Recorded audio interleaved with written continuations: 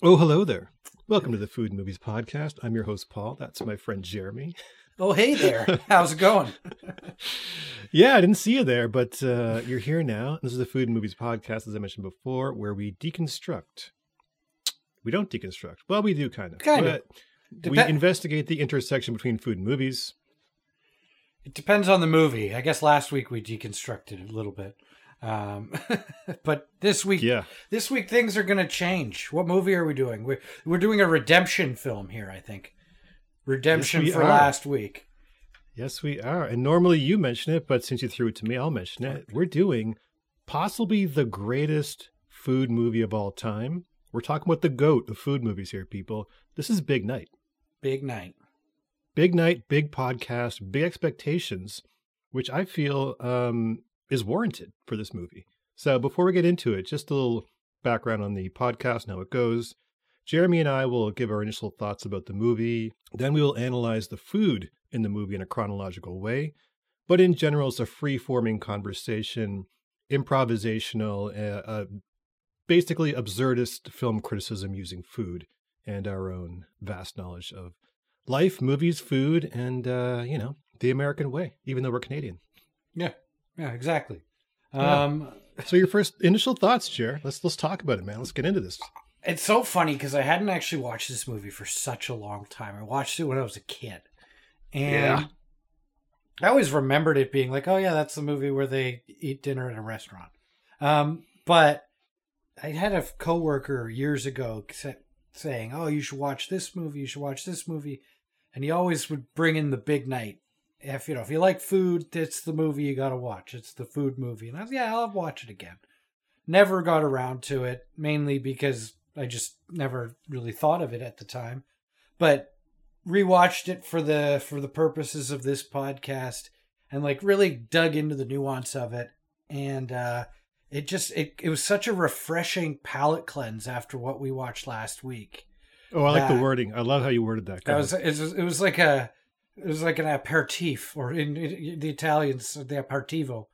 We needed it though. Yeah, it really kind of cleansed that palate, and it was like a nice, refreshing sorbet after the big steaming pile of schlock we watched. Keep them coming. Let's go. But what about? How about you? Initial thoughts? How you feeling? What's going on? Man, I gotta admit, I got kind of emotional watching this film. I really did.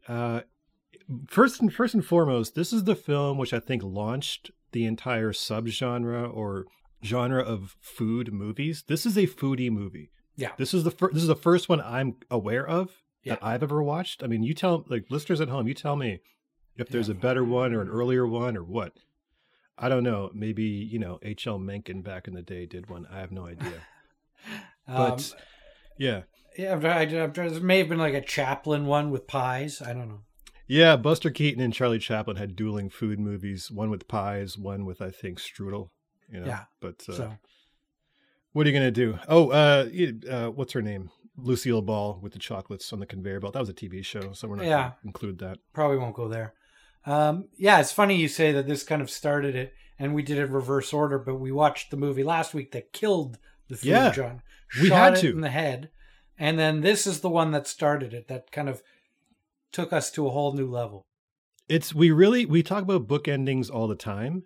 We, in the vein of Pulp Fiction, started with the end, and now we're back at the beginning because Burnt, as Jeremy mentioned, really did destroy the genre of food movie or foodie movie. We're not even sure what the genre is called. We're going to call it food movies. Mm-hmm. But Big Night started it, and you can see the great contrast between the two movies. Big Night was a singular passion project by a dude who loves food, loves movies, loves his Italian heritage, loves the immigrant his experience of his parents and grandparents. And it shows in every single frame of this movie. You watch this movie and it's like getting a warm hug from your Italian nonna after, coming home from school, walking through a snowstorm. It felt so good watching this movie.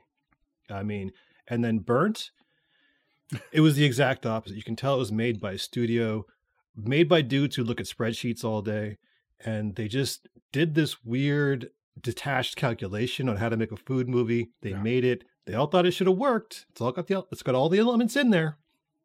was a steaming pile of crap. Yeah. Just is what it was. It felt like it was written by a committee. Yeah. And in contrast, The Big Night felt like it was written by somebody who is very, very passionate about food and, as you said, about Italian culture and about the immigrant experience in the U.S. So, yes. Yeah, I mean, clearly we liked this film. Clearly it was, it hit home for us as two Italian immigrants. No, we're not. Well, listen, Jeremy's Jewish. I'm Indian. We have immigrants kind of DNA and psychology in our past. So this, as far as origin stories go, this kind of hits close to both of us because we are either sons or grandsons of immigrants. And we're all kind of related when we're that close to immigration. So when I was watching this movie, I haven't watched it in years, like years. And I watched this movie around the same time I watched Pulp Fiction. That was when I was first getting into movies. And I loved it so much back then. But it was one of those things where it's like you listen to a song that you haven't heard since you were in, junior high or whatever, or high school, and you hear it again and boom, you're right back there. You remember exactly what you were thinking when you were watching this movie back then. It took me on a nostalgia trip that I haven't been on in a long time, man. Like it really took me back.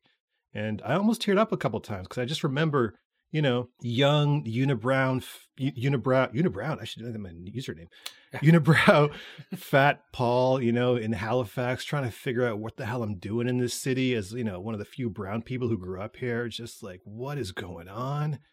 And it's a real personal, it's very much a part of my own origin story, I feel like. This movie and Pulp Fiction. Yeah, but this movie, it didn't, because I've watched Pulp Fiction repeatedly throughout my life, but this I haven't. No. And so watching it again, it really connected me psychologically to my younger self in a weird way. Okay. Like reading an old journal entry or something like that. I think that's super interesting about that. I think maybe because, I'm downtown Toronto, born and raised in and amongst my own people.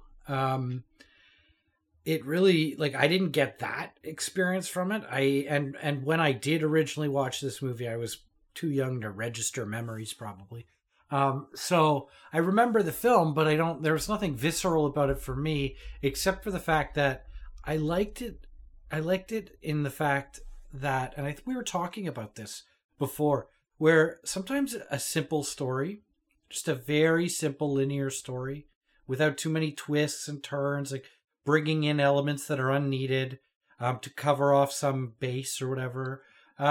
It really is an effective way to tell a story, right? Yeah. We talked about The Revenant and how guy leaves place, gets attacked by bear, comes back to place, leaves place, again, kills guy. Very simple story, but it worked, very effective. This is the same thing. It's, guys are struggling, big night's going to happen, they see their salvation. Spoiler alert, doesn't really happen. And then we end off. Very straightforward linear story, but it's kind of the fun you have along the way that really makes this film. Well, I completely agree with what you're saying. And I love, it's exactly what you mentioned. It's sort of like, it's not the story, it's how you execute it, basically. Mm-hmm. And which I think is a very good parallel to the way the traditional Italian pastas were. Like you mentioned. Some of them only had 2 to 3 ingredients, but executed well is delicious. This movie, like you said, it's about a couple of brothers in an Italian restaurant trying to save it from being closed. They throw a party at the end, not even in a wild party, just a regular nice party. It doesn't work out. Simple story, but everything along the way was so interesting and specific. And it really was like a simple Italian pasta elevated by the details. Yeah, and by the great cast. Yeah. Well, I have a couple things I wanted to mention in the intro. Is how it's great to see a movie like this where everything is period and it's not. Right now, everything you watch, you can kind of tell it's on a screen, there's a green screen behind everybody, and it has everything has this weird glow about it now. But back, you're watching this and you're seeing all these. The specificity to the time and the place, everything was real. It felt real. The signage and the little the details in the bar and in the kitchen, all those things, and the clothing and whatnot, the hairstyles, super, super specific. This is, New Jersey. This is 1950s. Couple of brothers trying to make it in a real Italian restaurant, not one of those mainstream ones. A movie for grown folks. This is on our wall of fame of movies for grown folks. Yeah, and it deals with the complexities and subtleties of adult relationships. Yeah, in a lot of ways. And like in Burnt, as the contrast, he's got all these wild relationships. This guy's in jail. This guy he's screwed over in his restaurant. He's got an ex over here. The guy's in it. He's self-destructing. He's got nemesis, whatever. Yeah. Yeah. This film, the relationships are so simple, but they're complex. These are real grown-up relationships. Yeah. There's an authenticity there, and I think it comes to, full circle to where you were starting this thought, is it's shot in a very, like, you look at it, and even the, I want to say the filter on it, but this is what unfiltered film looks like, right? This is what 96 film looks like. Shot on film, on film, emulsion. Yeah. It made it feel like I was watching a film that was shot in the 50s. Now, I know that it wasn't that, because films in the 50s were, black and white maybe, and you tell me. They were getting around to color back then, but I know what you mean. Yeah. Like it had that kind of, it wasn't full HD. It wasn't, shot in 1,000 billion frames per second. It was shot on film by a filmmaker and had an art director that seemed to actually care about what was going into the film, the different cars they used, the way the kitchen looked, what people wore, fashion, like had a real eye for the period in which they were trying to capture. And this comes up a lot when you can tell that they just kind of put every car in from the same year. And they just, like, this wasn't that. Like, they drove an older car. You saw some new Cadillacs. There's just a lot of interesting kind of truths about the 50s. And no more so than when we get into the food of the movie. Some of the food that was being served, like the big table side presentations and cutting it in front of the as kind of a ta-da. That was very big early on. Like the steak poivre next to the table where they're lighting the thing on fire, or the table side Caesar salad, or like they did the roast beef carvery, like that big reveal that you get at these old school restaurants. It doesn't exist anymore because, now you've got the open kitchen so you can watch. Or sometimes you'll see it on Hell's Kitchen. Gordon Ramsay will send one of his poor chefs out to make a fool of himself, like next to the table. But like, that's just to put somebody under pressure on TV. You rarely see it at restaurants. Like maybe at your old school steakhouses, you get it sometimes. But so it was just a nice little subtle touch that we'll get into when we talk about the food. Yeah, absolutely. Couple other things I want to mention in the intro. Great to see regular looking people getting to star in a movie. Everyone in this movie is generally just regular looking as far as looks go, but they were all incredibly charismatic, despite their average-ish looks. Well, Minnie Driver was considered to be very attractive at some point. Wasn't she? This is Minnie Driver before she went anorexic and dropped 50 pounds or whatever. This is like good old fashioned, you know what I mean? The Minnie Driver that I would want to be friends with. You're kind of Minnie Driver. And I mean, some curves to her, Ian Holm's pretty sexy. Ian Holm, killing it. Might be the greatest Ian Holm role I've ever seen. There's I'll get into that in a second. He's good at a lot. He's a very good actor. Holy cow, he kills this role. So good. Stanley Tucci, who was the co-director, star, cast Minnie Driver, who was actually quite a bit, like, she's almost as tall as him. Yeah. Yeah. So short king Stanley Tucci leaning into his short king energy. God bless him. Yeah. Yeah. I don't think Tom Cruise is doing that. Well, they shoot him low all the time. I know, but you actually have 2 shots here with him and Minnie Driver, and you can literally see the height difference. They didn't have to do that. He thought, no, this is their relationship. These relationships exist in real life. Let's just do it, you know? Yeah. So, yeah, those are my thoughts of the opening and the intro. Anything else you wanted to mention before we get going? No, I think the food will really kind of bring my thoughts to life here because there's a lot of it. And I really want to attack that. Let's get right into it. All right. So as a food movie, we get right down to business. Opening shot is a young Mark Anthony, the singer Mark Anthony, in a bit part before he became a superstar. Yeah. Shout out to Stanley Tucci for recognizing this man's potential. Put him in a little. I'm pretty sure it was a non-speaking role. I don't think this guy spoke very much. He added a lot. he was always there, and he was always doing. He got kind of some emotional. I don't know what it was from him, but he added to each scene he was in, but he didn't say anything. No, he was great. He was just kind of there. You know, it really did add a lot to it. You don't have to say much just to add to the movie. But he is standing, looking out into the Atlantic Ocean. Atlantic Ocean? Yeah, Atlantic Ocean. Would be. He's eating something and wearing a chef's jacket. We're not sure what. Looked like bread to me. Probably bread. I'm going to go with bread. Yeah. All right, bread. And then we follow him as he walks into a very Italian kitchen, a great looking kitchen too. Yeah. Man, that looked like a great kitchen. And we see 2 men who we later learn are Primo, which is Tony Shalhoub's character. He is the master Italian chef, and his brother, who is Stanley Tucci, named Secondo. Shout out to their dad for letting both of them know, listen, you're number 1, you're number 2. Yeah, which I think helps to explain a lot of their relationship. Oh, yeah. You know what I mean? Like, there's a lot going on there beneath the surface. But such a simple nuance as naming the Primo Secondo is like, it's very funny. First of all, I think it's funny. It's to the point. You're not wasting time. Nope. Naming your kids like, okay, you're first. I'm gonna have another one. He's gonna be second. That's the names. You know. Right. Also, it should diminish sibling rivalry because we know no, he's number 1. You're number 2. That's what it is.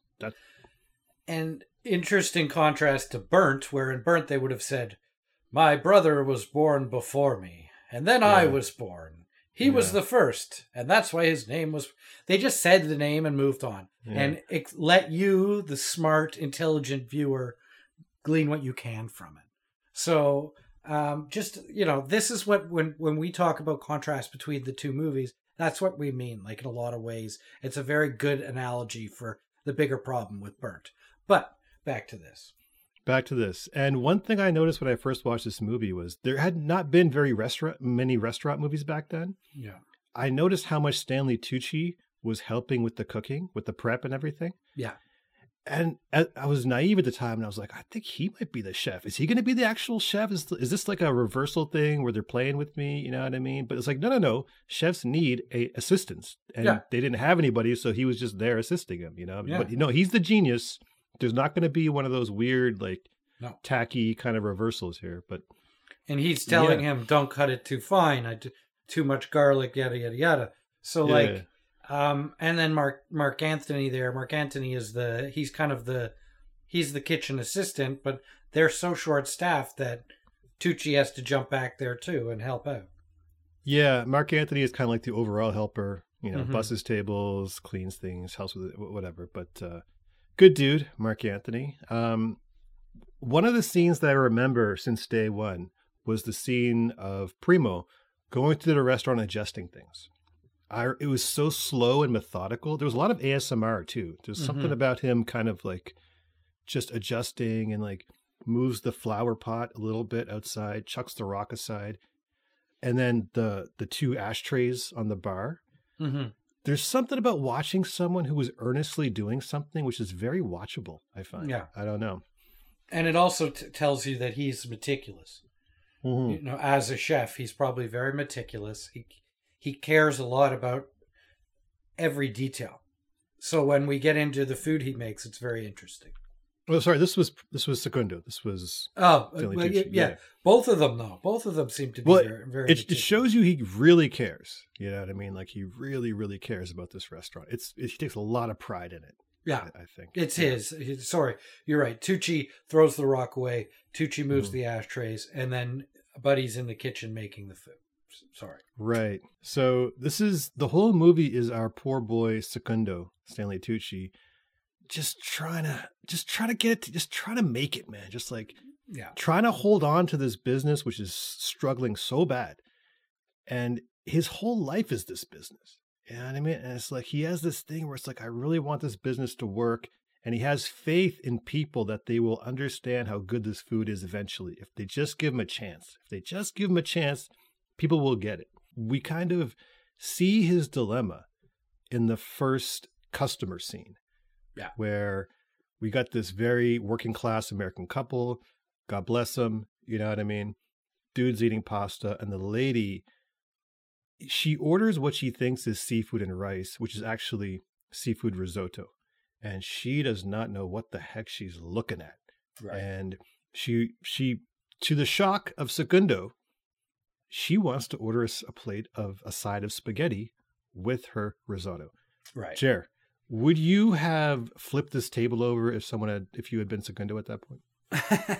Well, it goes back to when we watched Annie Hall, and I was talking about things you do and don't do in a deli. Mayonnaise being a big no-no, putting lettuce, big no-no. This in Italian culture is a big no-no because the Italian course structure, which we'll get into later, really allows for you to have a diversity of food across a longer period of time. And this would be like having having steak and chicken in the same, which sounds delicious, but it's weird. Or having like a steak and a pork chop. I get surf and turf is fine, but it's a nonsense move because you're having two starches. So risotto is almost like a pasta in a lot of ways because it's very starchy. It's rice, so it's starchy as hell. It's very heavy. Like pasta, Italians will cook the rice to an al dente, so it's got a little tooth to it. And usually they add in other ingredients. In this case, it's seafood.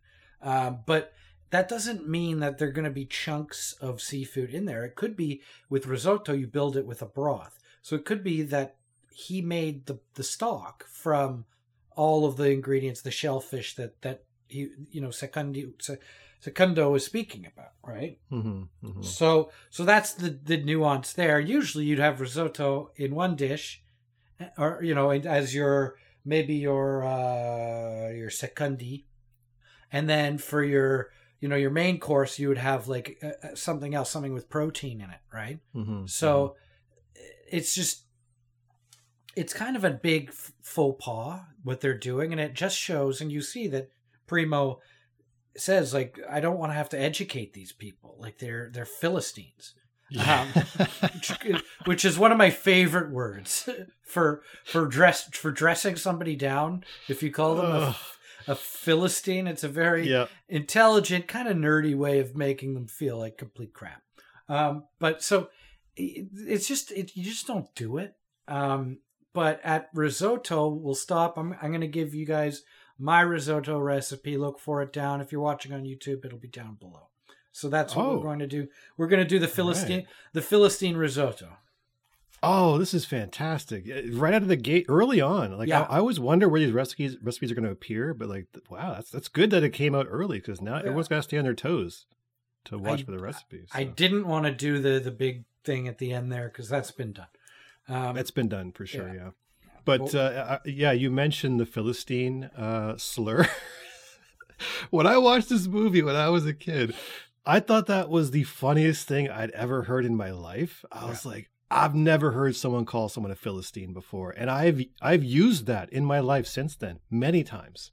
In fact, oftentimes when I've gotten into an altercation with somebody over something stupid, I will call them a Philistine just to watch their brain kind of like break down. Like, what did that guy call me? Did he call me a Filipino? Like, what was that? You know what I mean? Or if somebody, from now on, if people call me a Philistine, I'm going to just say thank you. Thank you. Oh, people at home, if you're getting into an altercation with somebody, call them a Philistine and watch their face. Yeah. They'll take a second to kind of like, what was that? What did he say? You know, like it's a good thing to throw out there. And eat a breadstick while you're doing it. Eat a breadstick while you're doing it. But this was the first time I had worked in restaurants when I was younger. And I believe I saw this while I was working at a restaurant at Freeman's, by the way. Yeah. Yeah. Pizza Saturday, was it? Or what was that? Yeah. Pizza. Well, we were open till 5. They were the latest place open in the city. And so we got a lot of drunk people calling us at 4 o'clock, basically, looking for pizza. I was the delivery driver. Didn't they have an all-you-can-eat day, though? I think Sunday was the happy hour. With the Yeah. It was great. They're still around. Laurel's got like 4 or 5 different places now. They're all famous. Wow. But I worked in kitchens, and I will tell you, a lot of the people in these kitchens were pretty rough customers, and if there was an alteration or the customer wasn't happy in any way, these guys would get really upset. I do remember this. And when I watched this movie and watched Primo getting just personally offended at this woman ordering spaghetti, I was like, yeah, that happens. I've been with these guys, and they really are that upset because they never have to deal with customers, so they can just cuss out the waiter and be fine about it. But when Secundo calls his bluff, it's like, oh, really? Okay. And like, there you go. What's up now, tough guy? And of course he backs down immediately. Which all these cooks do. All these cooks are tough until they see a customer looking back at them. It reminds me of advertising in that you've got the client accounts and the creatives. And so the accounts are the waitress. The accounts are the waiters. Yeah. Clients are the clients. And then they come back and they say, yeah, client doesn't like what you wrote. And you're like, oh, Philistines. And then they're like, well, what? Do you want to talk to them? I was like, no, I'm good. Yeah, exactly.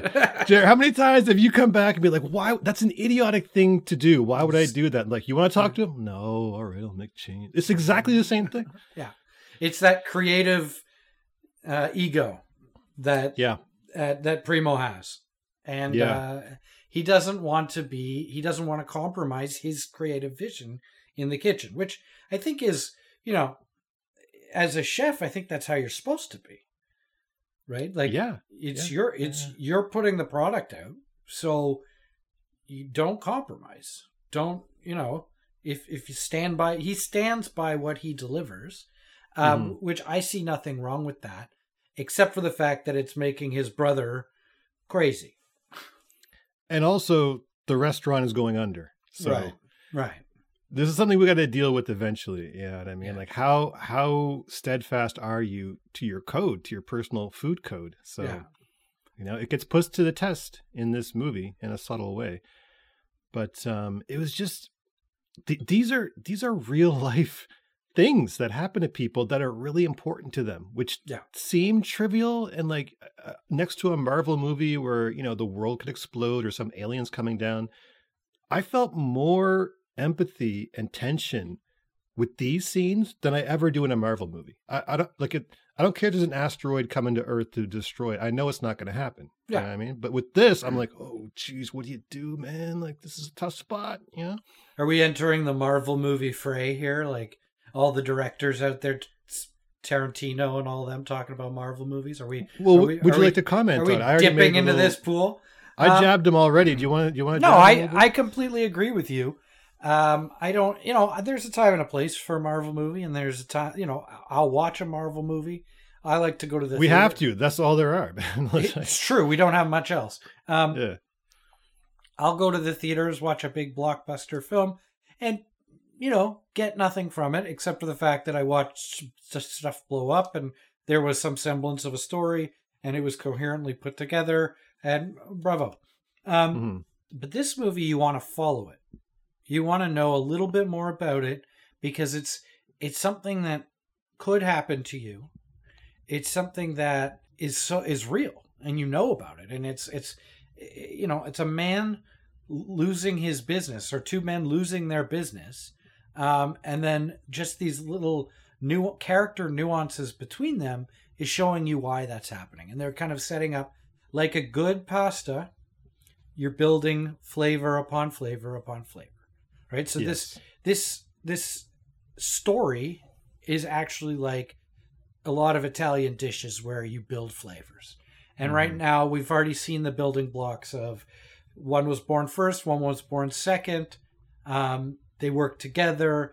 Secundo's meticulous, business-oriented. Primo is a uncompromising genius chef. And they haven't said very much. No, that's the great thing. We watch how they behave. Nobody told us this. And this is for all you young writers out there. That's how you write. It's not telling me, it's showing me.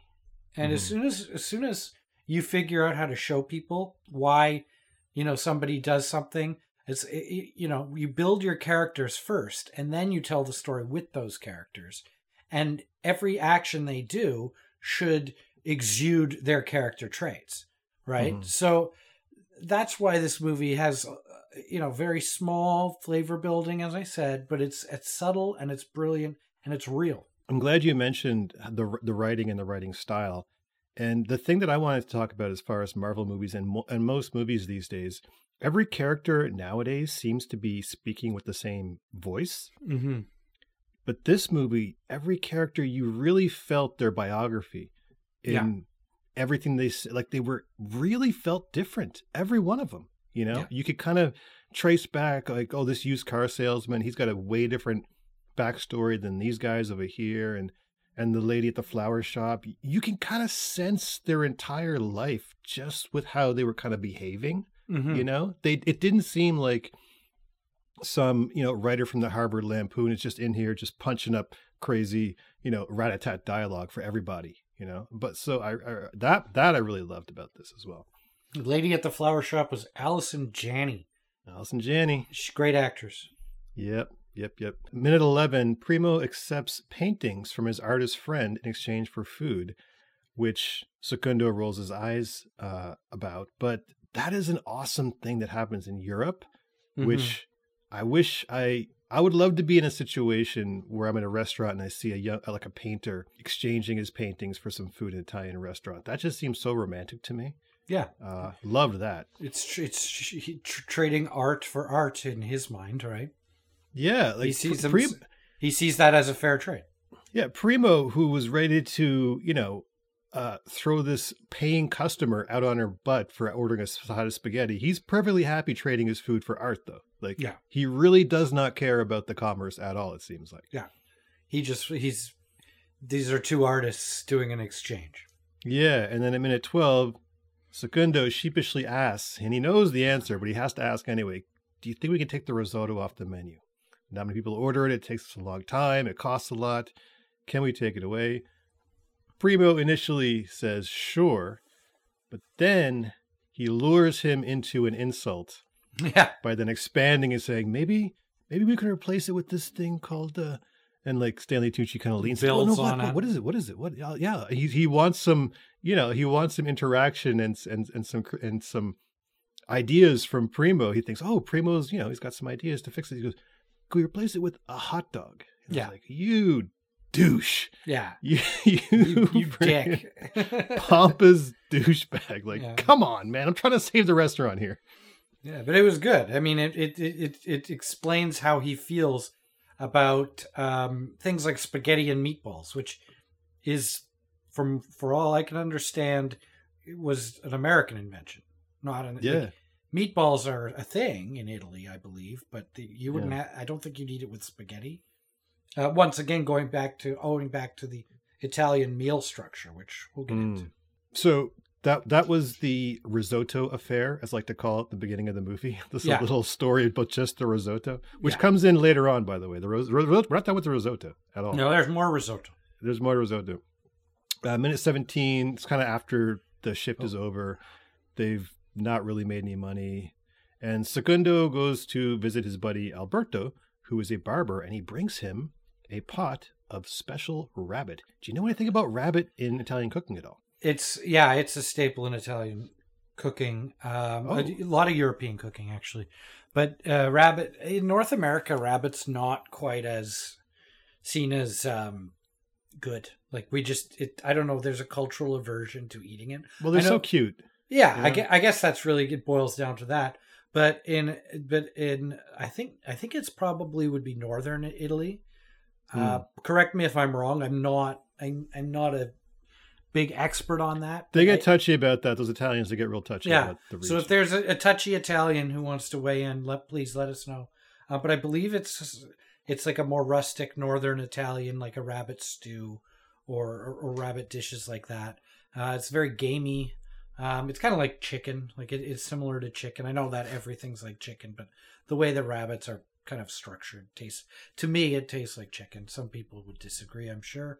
But yeah, a rabbit stew seems like a fairly normal Italian dish that people would eat, I think.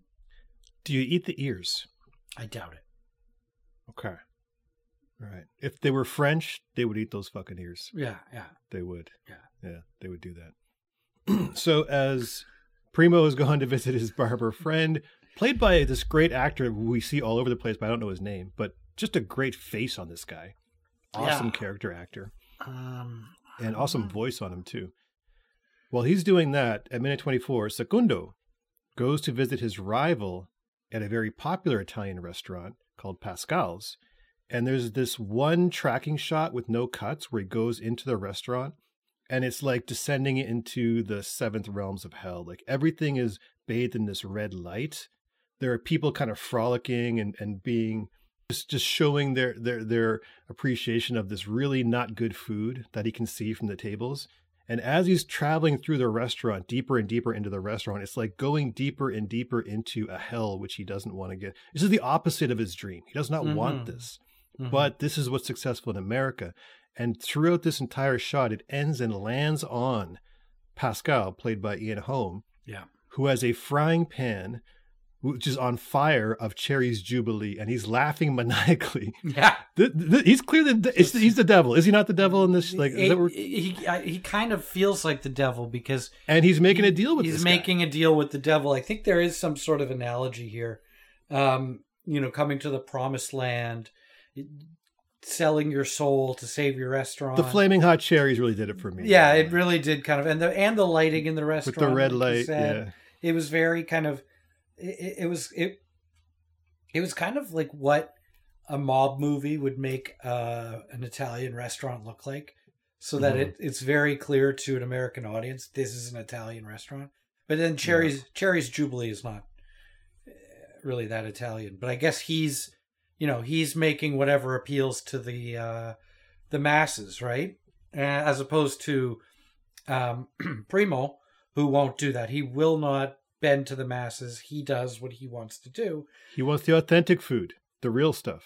Yeah, and Ian Holm only wants to make money. So he's doing, and this goes back to what we were talking about earlier. This is a big tableside hurrah for, usually the tableside thing is kind of like a pretty basic. They just want to light something on fire, so everyone at the table goes, "Oh."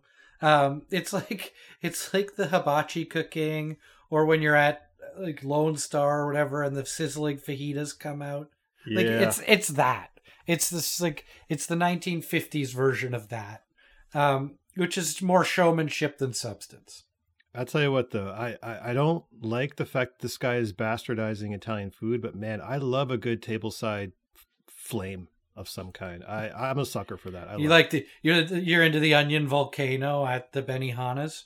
Anything to do with fire? Yeah. I'm just like, let's go, man. Let's make this a dangerous dinner. A good flambe. Yeah. Whatever it is, I'll yeah. If you can light a flaming mo for me, I'll take one of those. Fair Whatever. enough. If you can light it on fire, I'm kind of into it. Yeah. But they meet in his office back behind the kitchen, and he lays out his problem. They're running out of money. He's been to the bank. They won't give him a loan. And he's coming to Pascal, who was like a frenemy, I guess. They're competitors, but they're also kind of friends because they're both immigrants and they're both Italian. They both live in the same area. Mentoring him, kind of, it seems. Yeah, and then he tells him a lie, which basically ruins his business. The business is on its last legs, and Ian Holm is like, he wants to hire them both. He says so. Yeah. He wants to hire them both for his restaurant. Yeah. And Secondo is very just like, no, I don't want to do that. And so he tells them, listen, have a party. I will bring my friend Louis Prima to the party, and we'll get a guy from the newspaper, and that will give you the publicity Right. to bring the restaurant into the public consciousness, and you will start making money. This is a lie. This is what the devil does. The devil tells you a lie. You make a deal with him, and he destroys you, and then he owns your soul. Mm-hmm. Which that's the plan, and it kind of works. And it would be owning, especially in Primo's case, your soul, because that restaurant is everything he hates. And he says it numerous times. You know, he basically thinks they're Philistines, right? Mm-hmm. So, you know, it would be the equivalent of selling your soul. So I think you're onto something with this deal with the devil motif here. I think it makes sense. Well, specifically to that character and their relationship with him, it seems pretty heavy-handed to me. Yeah. I don't know if anyone else saw it, but and there are other things too that'll come up as we go. But other little things that he tempts him. He's always tempting him with things, which is interesting. Which is a very devil-y thing to do. Yeah, and Secundo is always extremely well controlled. He's always tightly wound, very much in control. His suit is immaculate. His hair is immaculate. His restaurant is immaculate. He's very specific and detailed. And then you've got Pascal, Ian Holm, wonderfully played by Ian Holm, by the way. Yeah. But he's the exact opposite. He's id. He's like, he's screaming all the time. He's lighting things on fire. He's biting Secundo in the butt, and he's saying, you have to bite into the, what did he say? You have to take a bite out of life or something like that? Yeah, a bite out of the ass of life or something. I don't know what. Yeah, he's totally consumed with like hedonistic pursuits of money and pleasure and and not being disciplined or showing any regard for, the really good things in life, the good foods in life and things like that. He doesn't like the rules of cuisine as much as Primo seems to. Although Ian Holm's not really the chef, he is more kind of, he's more, I think he's more runs that restaurant and then has chefs working for him. And that's why he wants to have Primo and Secundo there. But for sure. He's definitely got this hedonistic way of being where it is very much like the devil or some sort of... It's a contrast to Secundo for sure. Yeah. So Secundo, because he's a good guy, because he likes to do things the right way, he believes that this man's telling him the truth because he thinks that that's what people do. They tell the truth to each other. Yeah. And so he goes about the plan of creating this great night for Louis Prima, this great party for him. And minute 38, him and Secundo start gathering ingredients. They go to the market. They're looking at the basil, which does not look good. Not good basil. Put that out there right now. They look wilted. He said it's black. When basil turns black, you can't eat it. No. So Prima seems kind of like, he's really mopey. He's like, what are we doing? I don't know what we're doing. And then Secundo explains to him, hey, man, this is it. If this doesn't work, we are done. We are going back to Italy, man. It is over. And that's when Secundo Primo snaps to attention. He's like, okay, this is my moment. I have to come through here. Yeah. I'm a superhero in the kitchen, and I must show what I can do. I must show the world my powers. Yeah. So from there, once Secundo clicks in that he has to really bring his A game, minute 40, we cut to Primo. Everyone's back in the kitchen, and Primo starts asking for this, take this drum, please wash this. He starts giving instructions, and Secundo's like, no. And what we don't realize is that this is the precursor to, in my opinion, the greatest food porn event in cinema history. Really? To this point, that for me, anyway. How does it rate against the Goodfellas garlic prison cookings? Better. Yeah. Close. You learn a lot through the montage about different things that, ways of cooking and making pasta and stuff like that. It's very interesting. Yeah, and the way Primo, who is his own hype man, by the way, he loves him some him. He really, but he says to, they're like, what's timpano? And he's like, he says to Phyllis, timpano is a pasta with a special crust and it's shaped like a drum, like a timpano drum. And inside, all the most important things in the world. Don't you want to eat that, Chair? I do. Yeah. Except for when they cut it open and you see like the full eggs in there. Oh, you weren't a fan of the hard-boiled eggs? No, I love hard-boiled eggs, but I'm just like, that's strange. Like, it's a strange addition for me. It's, it's not uncharacteristic. It makes sense, but it's just like, whoa, that's a heavy, heavy meal right there. That's like lasagna dialed up to 1,000. Yeah, it's like pasta cake, which I'm all for. Yeah, I'm completely in favor of that. And we can see what's in there for sure. There's some sort of, he rolls penne. He rolls his own penne. It looks like penne, meatballs, sauce, sauce, eggs. I think they just repeat that. Yeah, and it's layered like a lasagna almost, and then it's covered in, I guess, puff pastry or some sort of outer crust. No, I think that is like the pasta, like the flat pasta. It's covered in a sheet pasta that's crisped up so that it has a bit of a crust to it, which sounds very heavy. I had never. Well, we'll get to it eventually, but it's. We'll get to it. We'll talk about it when it happens. Anyway, going along with my making a deal with the devil motif, while Secundo is driving around doing errands, getting ready for the party, minute 42, Secundo is driving past Pascal's restaurant, and in slow motion, he sees a chef on fire. His jacket is on fire. And then he's running out of Pascal's restaurant through the back door, and Pascal is literally chasing him, screaming at him, looking like he's telling him to get the heck out of here. Yeah. And then the chef who is on fire takes off his flaming coat, and then Pascal sees Stanley Segundo, and he's like, "Ooh, oh!" And he tries to like wave hi to him, like, yeah.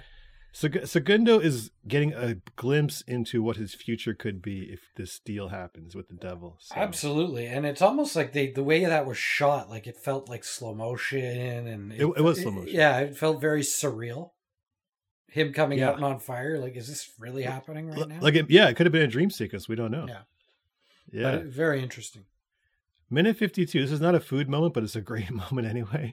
Throughout the movie, there's this kind of ongoing thing where the characters have a hard time finding the proper English word that they're looking for. Yeah. And a lot of things get missed. And there's this joke at minute 52 about Secundo's talking about, it's going to rain outside. He goes, better than rain inside.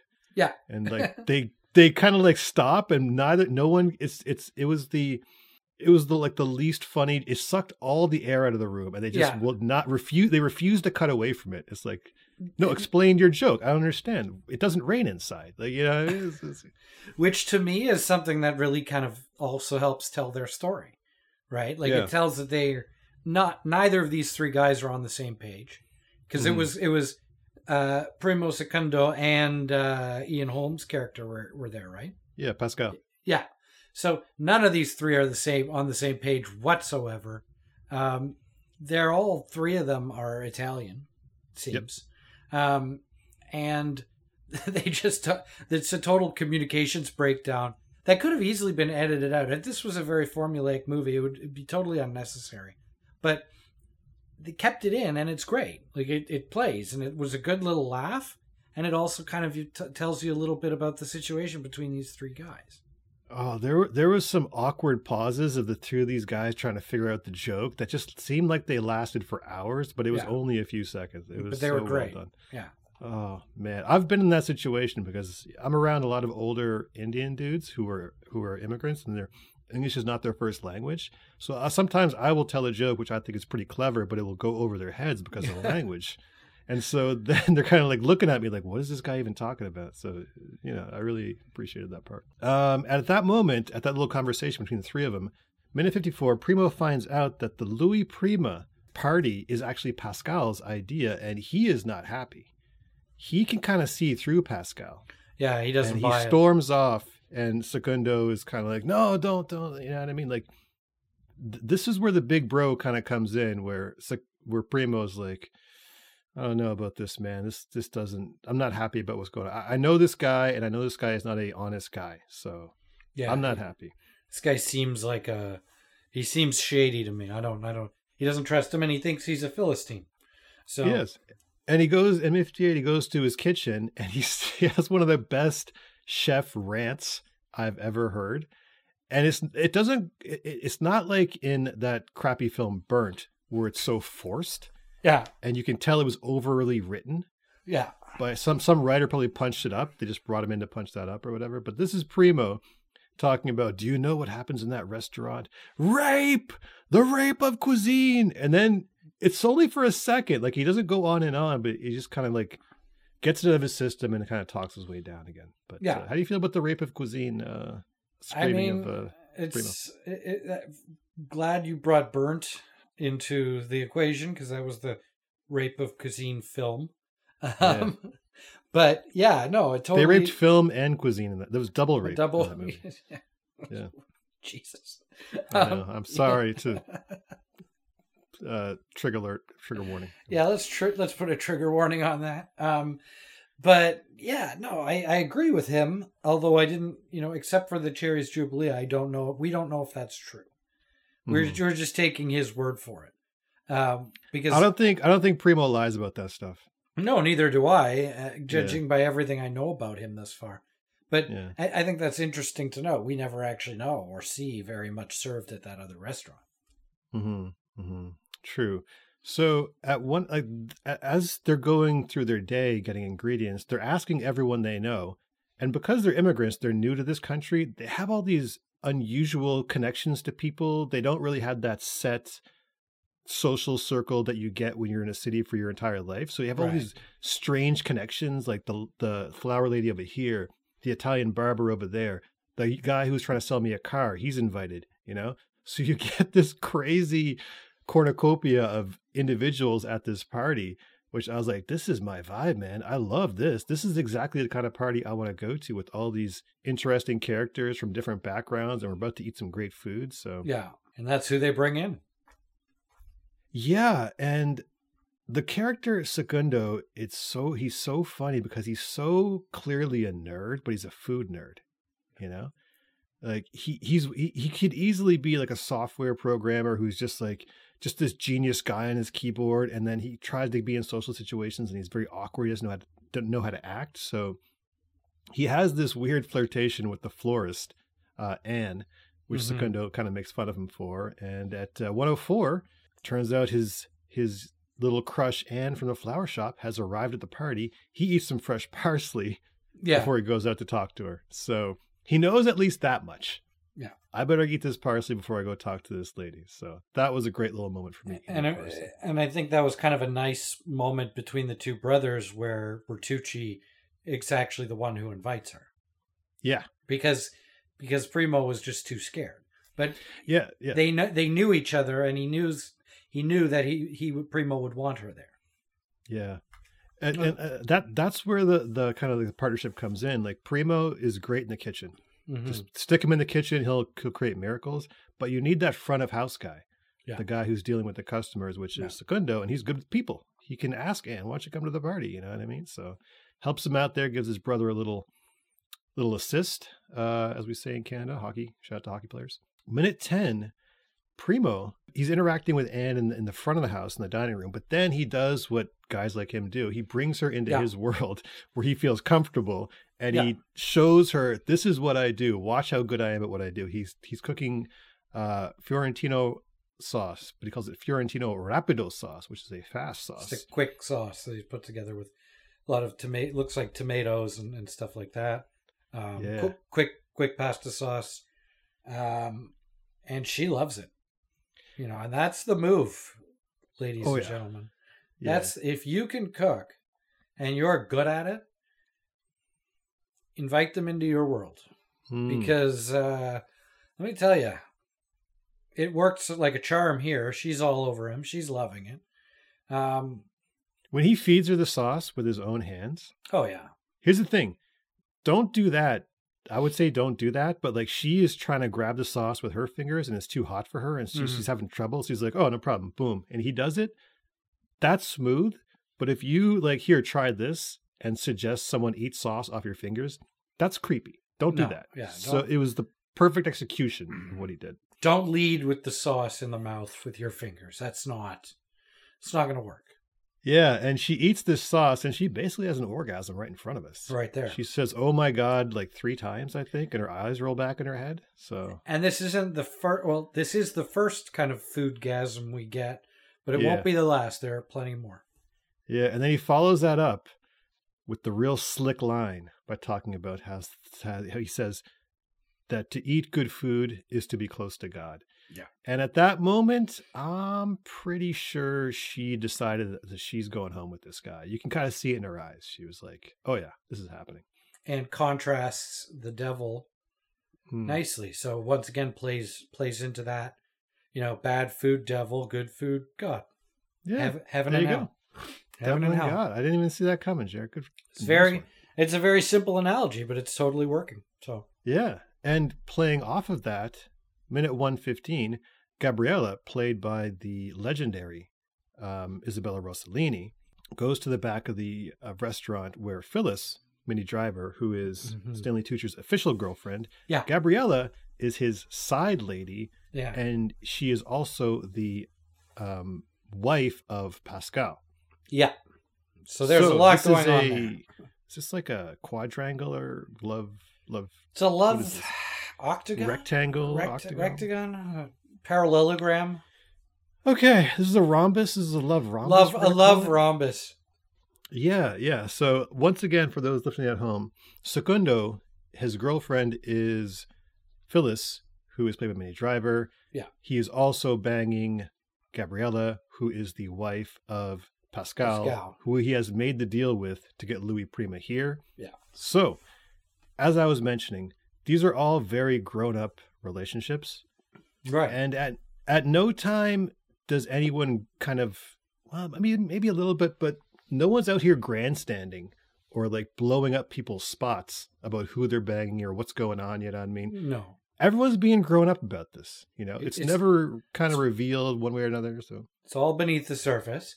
And also this is kind of, the devil tempting him with his wife, basically. Pascal's not doing it. He's not knowingly doing it, but it is a temptation for Secundo, right? He's being tempted by the fruits of the devil or whatever you want to call that lady. So I thought it was an interesting kind of play on that and plays well into this devil thing we're going on here. Yeah, absolutely. And like in this scene, that red light is in the back of the restaurant shining on them is very similar to the red light in the restaurant.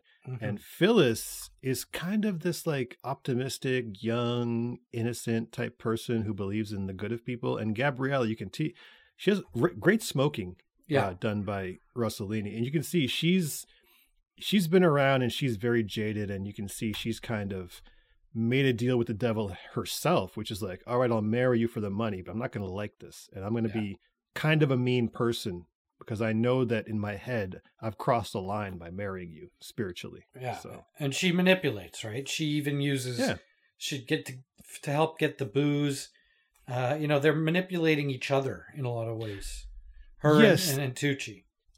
Yeah, Secundo. She's kind of using, I guess, Secundo for sex. I guess he's a sexier guy than Pascal, and then he's using her for booze. And then he makes the mistake that every overconfident dude does, where he takes his main chick and his side chick, and he brings them to the same party, like he thinks that's going to work out. If you're a gentleman who's dating more than one lady, the easiest way to get caught is to bring them to the same party. That's, I mean, that's a timeless classic. It's also it's why ruin your night? Honestly, this is the most important night of your life, and you're really going to complicate it by having these two women in the same place. Like you can keep your eye on both of them. Like, are you out of your mind? Yeah, it's nonsense. So yeah, don't do it. No, not a good idea. Don't do it. So now we get into the best part of the movie, which is the actual party, the big night. We go through the courses. Minute 1:16. The title card is, I believe it's called, is it One Primi or I Primi? Do you have that read? So it's in my notes here. They skip a bunch of courses. This is it seems to be a very kind of condensed Italian meal, but Primi is kind of your first course. But before Primi, and they don't really talk about it, but I guess, the drinking can count as it, but you have the aperitivo, which is your aperitif, which is usually like, before we were talking about Italian wines, it's usually an Italian white wine. Like a Pinot Grigio is a nice crisp white wine, or an Italian, like a Prosecco, to kind of get the palate going. Really, Hey, shout out to straight guys who drink white wine. I'm one of you. So right. And Italian white wine is some of the best. And then they'll with that, then maybe we'll have some olives out, or just something to small to kind of get things going, get those juices flowing. But this isn't a real course. It's kind of their the French call it the aperitif. This is aperitif. Mm-hmm. Then you have antipasti, which is your appetizer, right? And this is like, usually could be a good example is like charcuterie would be this, little meats and cheeses, stuff like that, to really kind of start things up. Then primi is your first course. And primi is usually no meat. So it's like a risotto or a light pasta maybe. I'm not sure. Italians, correct me if I'm wrong on that. But it's there's usually no meat involved in this. Oh, okay. Well, in this primi, it is a risotto course. Right. Yeah. Secondo serves a incredibly visually appealing looking stack of risottos, almost like a flag. You see the three colors. It's like the Neapolitan ice cream of risotto. Yeah, like it looks kind of like you have some choices there, flavor. Yeah, I'm not sure if it matches the Italian flag or not. I think the Italian flag is 3 stripes, is it not? It is. It's orange, white, and green. Oh, then it does. It does. No, it might be. Yeah, that's what it was. Red, it was red, white, and green, or orange, white, and green. Well, for the risotto, it was a pinkish risotto, seafood risotto on one side, then a white risotto plain in the middle, and then a pesto risotto, which is the green on that side. So I think it was real risotto too. I think it actually looked pretty real to me. It looked pretty realistic to me. It's weird how they served it on I guess to get that visual effect, because it seems like Primo's a very visually brilliant chef. Yeah. And again, Secondo is the man. Like, you want a Secondo in your life because he tells Anne, this is the green risotto which Primo made specifically for you. Right. I have no idea if it's that true, but my man is out here dishing out assists all over the place. Yeah. So I couldn't see it's red, white, and green, the Italian flag. I don't know what the red one was, but he said it was seafood. It was kind of pinkish. Oh, okay, great. Yeah. And then we dive right into, and they're all around this great table, and it just looks like the best time. Yeah, I mean, minute 17, the title card says, okay, so the first one's called La Zuppa, and then the second one is Primi il risotto, and that is green, white, and red, so it's the Italian flag. It's the Italian flag, yep. And then the next one is Primi, which is the timpano. Okay, and they called it what? Primi. So they had 2 double primi there, because usually it's primi secondi, and then with your secondi you'd get a contorni, which is like, and that by Italian, I'm butchering it, but that's like a vegetable, like broccolini or something like that. And then if the vegetable, if you need a little more vegetable, which I think in this case you'd have like an insalata, like a salad. Right. Okay. So, and then they go into a whole montage of stuff, and at the very end they bring out the pig. Okay. So but I think, like just to level set expectation, it's Italians. This movie was written by Italians. So if they call it this, my knowledge of it is not going to be as good as their knowledge of it. Like, I'll openly admit that. But from what I know of it, and there are different variations of it. There's a 5-course Italian meal. There's a 7-course Italian meal. There are big 12-course Italian meals with different things added in. Like, maybe you could have 2 primis. I don't know. But from my knowledge of it, it's primi, secondi, insalata. I'm looking at my notes, so I make sure I don't miss anything.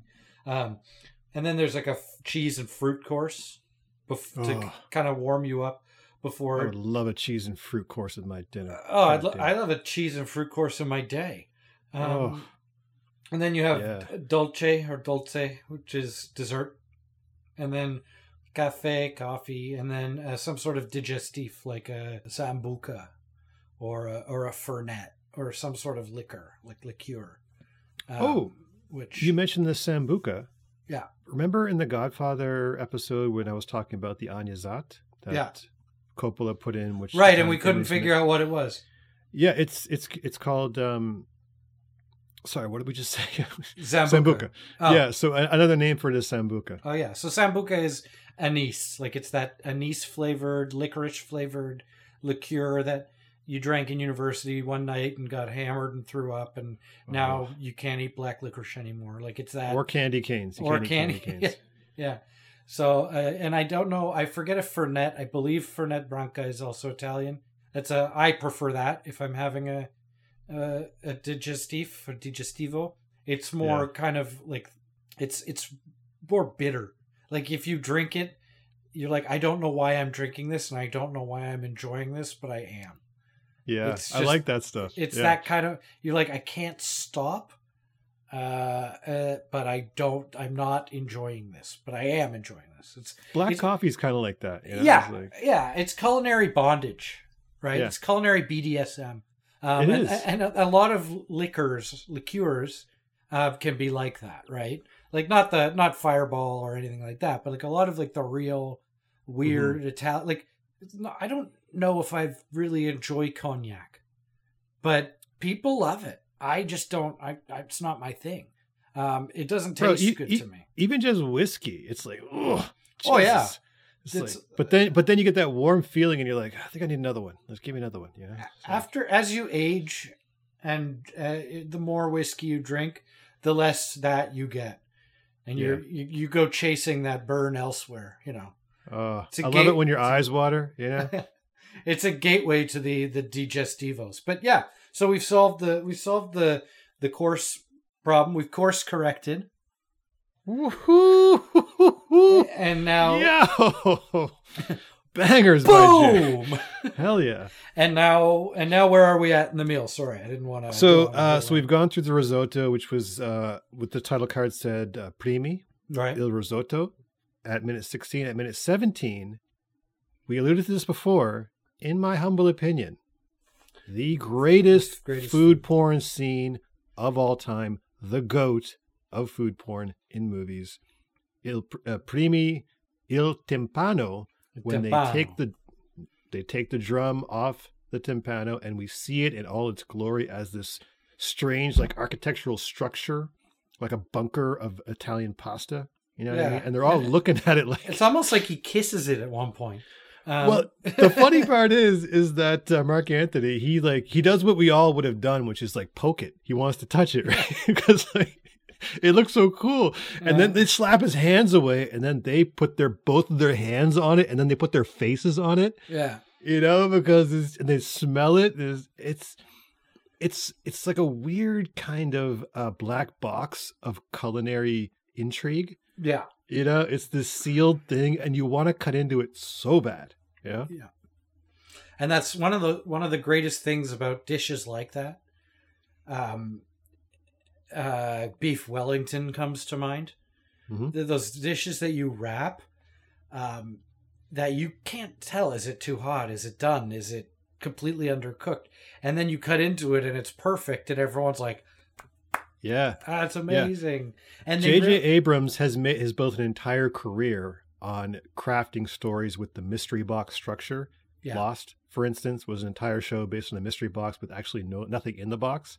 Right. This is mystery box food, which is like this structure, and we kind of know what's inside it. We saw it being made, but we still want to know. How did it come together? How does it look? What's the experience going to be? And they do this on cooking shows. I'm not a big cooking competition guy. I think they've beat that horse to death. But the one thing they do is like, is it cooked? And then they cut into the chicken, and it's like, and then they cut to commercial, and then you're like, oh my God, it's cooked! Woo! Yeah, it's mystery box. It's mystery box psychology. It's that mystery box, kind of that same feeling. It is visceral. On reality TV shows, it's a little less in depth than say this, but it's a good comparison. Yeah. And Binging with Babish, I'm pretty sure he has a career because of this particular scene. Yeah, this one and the pasta from Chef. Yeah. Those were two big, but this one was a really big one. This was very important. Yeah. So the party's in full swing. It's a montage. You feel like you're there. You just have this warm. I don't know about you, but I felt really warm and like I was in a party that was safe and had cool people in it. You just get that warm feeling where you're just kind of like in the mix, you know? You're just kind of vibing it out. It just felt great. Everyone's having fun. Everyone's having fun. Everyone's eating. And then, bam, Pascal slams the table. Everything stops. Walks slowly over to Secundo, and he's threatening to kill him. And then he says, I should kill you. This food is so effing good. And then he kisses his cheeks and he embraces him and with this crazy bear hug. And I'm like, hell yeah, man. I want to feel that way about food. You know, I want to feel a murderous rage because this food is too good. What was there was one of the Antonio the Desperado series movies, the one that at the end that wasn't as good. And Johnny Depp is at every restaurant and he's like, I have to go kill the chef now because I order this everywhere I go and this is the best one I've ever had. And it's all about balance. This reminded me of that for some reason. The Puerco Pibil. Yeah. Yeah. Imagine this guy going out there and you make the Puerco. The rumor probably got out amongst the cooks. Like, don't make that too good. Yeah. A boy from America will shoot your ass. Yeah, kill you. So take it easy. But he wants to kill Primo because this dish is so good. And we see, I think we see Allison Janney take a bite of it, and or one of the ladies at the table, I believe it was Allison Janney, and she has yet another foodgasm. Eyes roll back in the head. Yeah. And it's funny the murderous rage that Pascal has been whipped into because of the deliciousness of the food. Secundo, when he's speaking to Allison Janney in the kitchen, he's talking about how in this certain part of Bologna, they make this particular dish called lasagna bolognese. And he says, and you eat this, you have to kill yourself. You must kill yourself because after you eat this, you can't live. It's just that good. It's just so good. Yeah. Yeah, a lot of murdering as far as food appreciation goes. I'm not sure what that's about, but, part of it. These are passionate men. Yeah. Okay, so that leads into 120, the cooking and main course food montage. We got baked salmon. We got, I think it's called capons or capons? Capons. Capon stuff with pomegranates, roasted potatoes and peppers, rabbit on a bed of polenta, rolls of veal stuffed with parsley and cheese, roasted vegetables, mushrooms, Roman artichokes and string beans, and the pièce de résistance. You got yourself a half-roasted pig being wheeled out here. Yeah, so I guess this is now them going into Secundi, Primi versus Secundi. Maybe they didn't title card from here on out. They didn't title card this. So this is the rest of the meal, in all its glory, and it's insane. Feels awesome. The montage, the food, everything. Just food porn at the highest level. Italians are the best at eating. Like, as a culture, their culinary culture is just so rooted in family togetherness and people eating together. Everyone's sitting at one table. You're passing the wine. You're sharing things. It's very different. A lot of cultures have the same kind of thing. Like in Chinese culture, they'll sit at a round table with the spinny thing, the lazy Susan in the middle. Love and they'll all take a little bit and build their own plate. Yeah, Japan, they got the boats coming down. Yeah, the sushi boats. In Japan, they all sit on the floor, and it's a different way of doing it. Every culture has their own way of eating. What about us? What about Canada? Because we're such a mixed bag of cultures, is there a way we do it, or do we just do it whichever culture? I guess it's whichever culture we come from. We're a country of immigrants, man. We just kind of eat. We don't really have a specific custom, I don't think. I've seen a lot of dudes eating in their car. I'm a big car eater. I like eating in my car. I love that. Yeah. I don't like eating and driving. I usually, if I'm eating something, I have to pull over and actually eat it because it's hard to eat and drive for me. No, I'm glad you mentioned that. I don't like multitasking eating with any activity, driving or otherwise. I don't like. I don't even like talking on the phone while I'm eating. Eating and walking annoys me. No, yeah, because you forget that you ate. Yeah. You don't enjoy the food. Yeah. Like if you're eating and you're on the phone with somebody, you could eat an entire cake. It won't even register. You just ate an entire cake, man. But I do like eating and getting fired. Eating and getting fired is the one time you should eat and multitask. Eating when you're taking a loss is good multitasking. We bring this up every episode.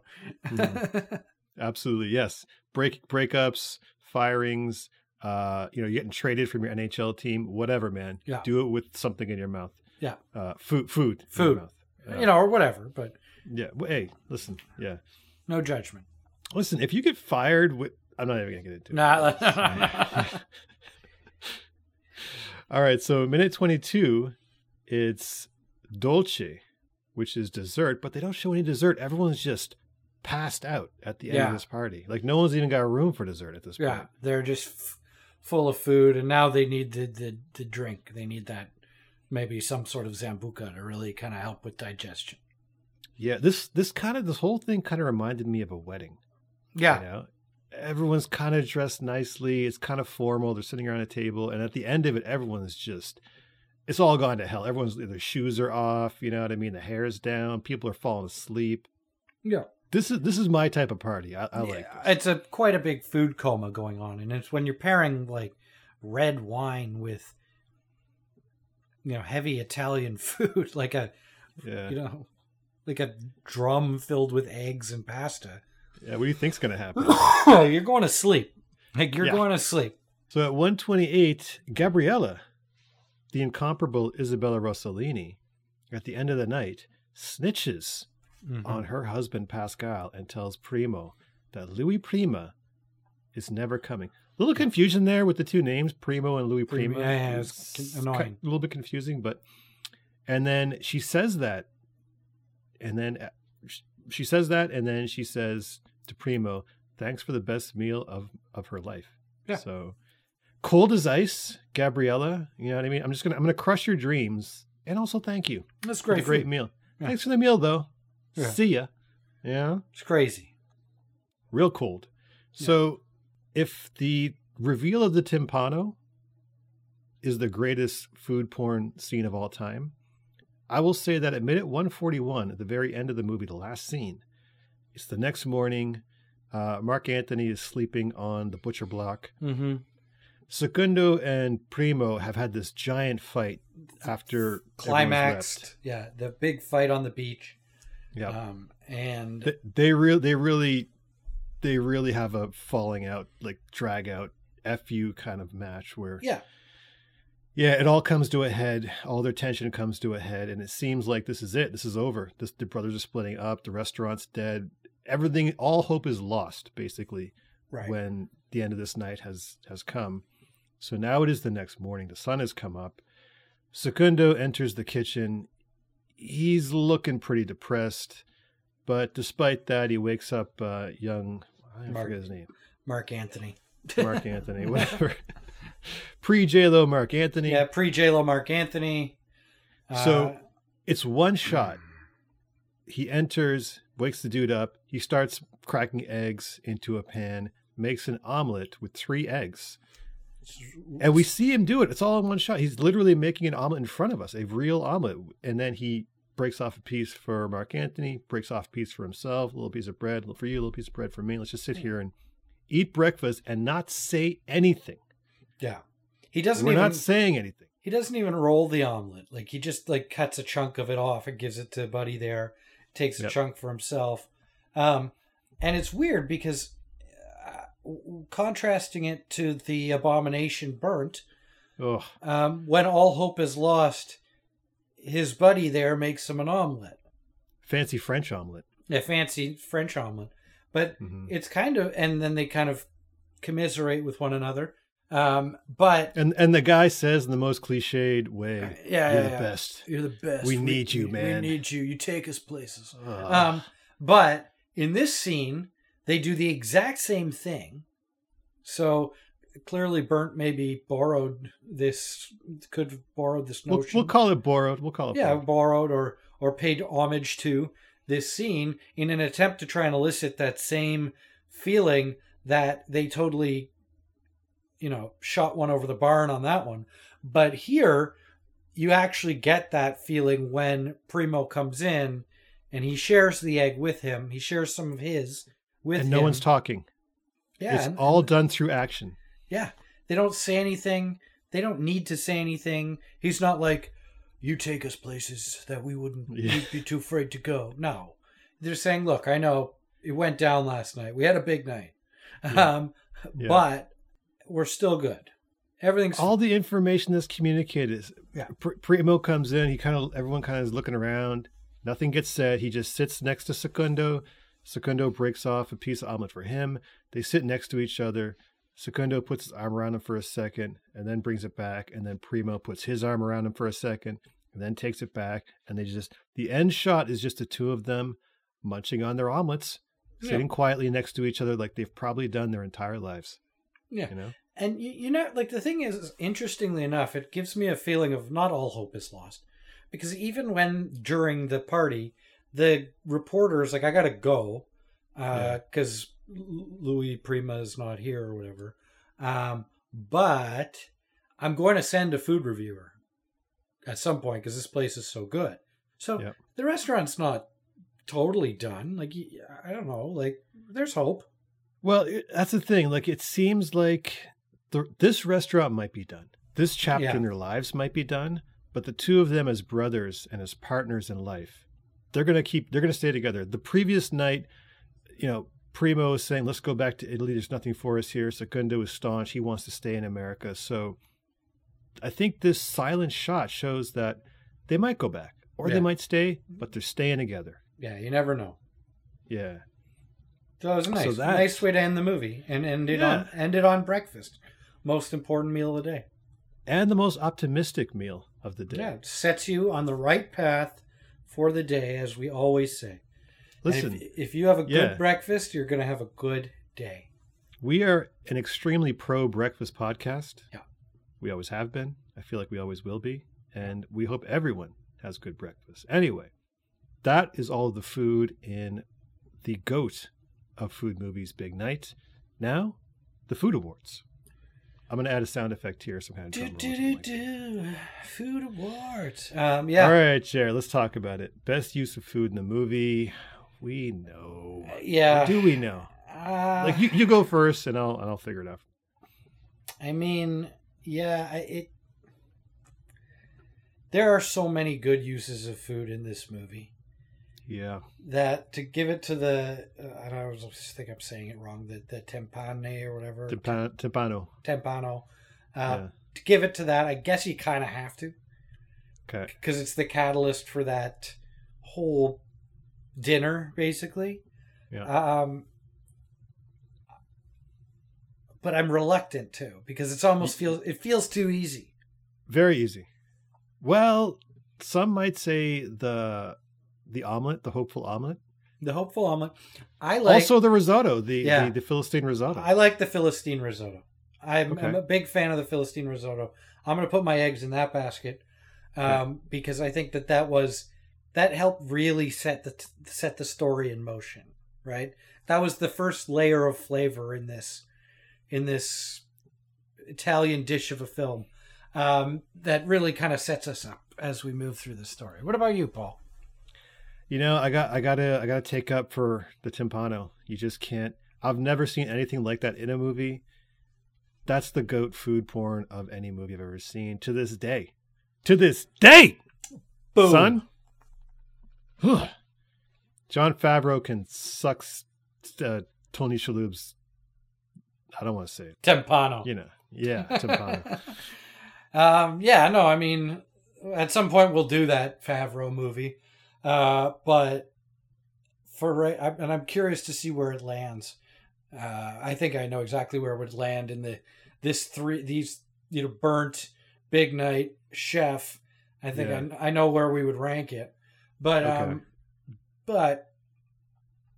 think the Timpano. I'd say it's too easy, but you're right. It represents the concept of this whole movie is like a Timpano.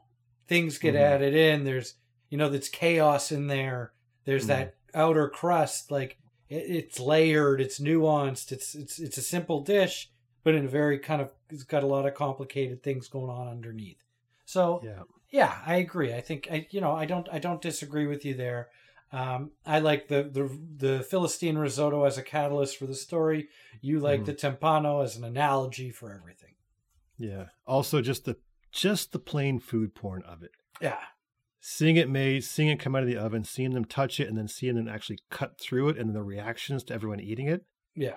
Masterful food You porn. remember the slice of it, right? When you see the slice. Oh, yeah. You remember that. Like, it's like the garlic slices in Goodfellas. Yes, sir. Yes, sir. So that is the first food award. Next food award. Which character would you most like to have dinner with? The lowbrow side of me, Pascal's wife. Do you think you could? Do you think you think I could stand up close to that deal? I don't know. I'm saying, do you think you could close that deal? I'm a happily married man. Okay, but I think she's a handful, man. She doesn't suffer fools. So yeah, I think this one's tough too. It would have. I'm going with Gabriella, Pascal's wife. You're going. You're swooping in on that one. I'm telling you right now, you get 1.5 glasses of wine in this lady, and she will spill the beans on everything and everyone she hates. She will just, The antithesis. I want to talk to Gabriella. The antithesis would be have dinner with Mark Anthony's character, who just stays quiet the whole time, and you get to eat. But I'm gonna go with Pascal. Oh, good.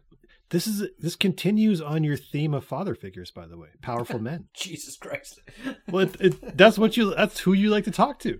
Or I don't know if I see him as a father figure. I see, definitely. He's the most powerful guy. As an evil mentor, maybe, but he's diabolical, and so I think.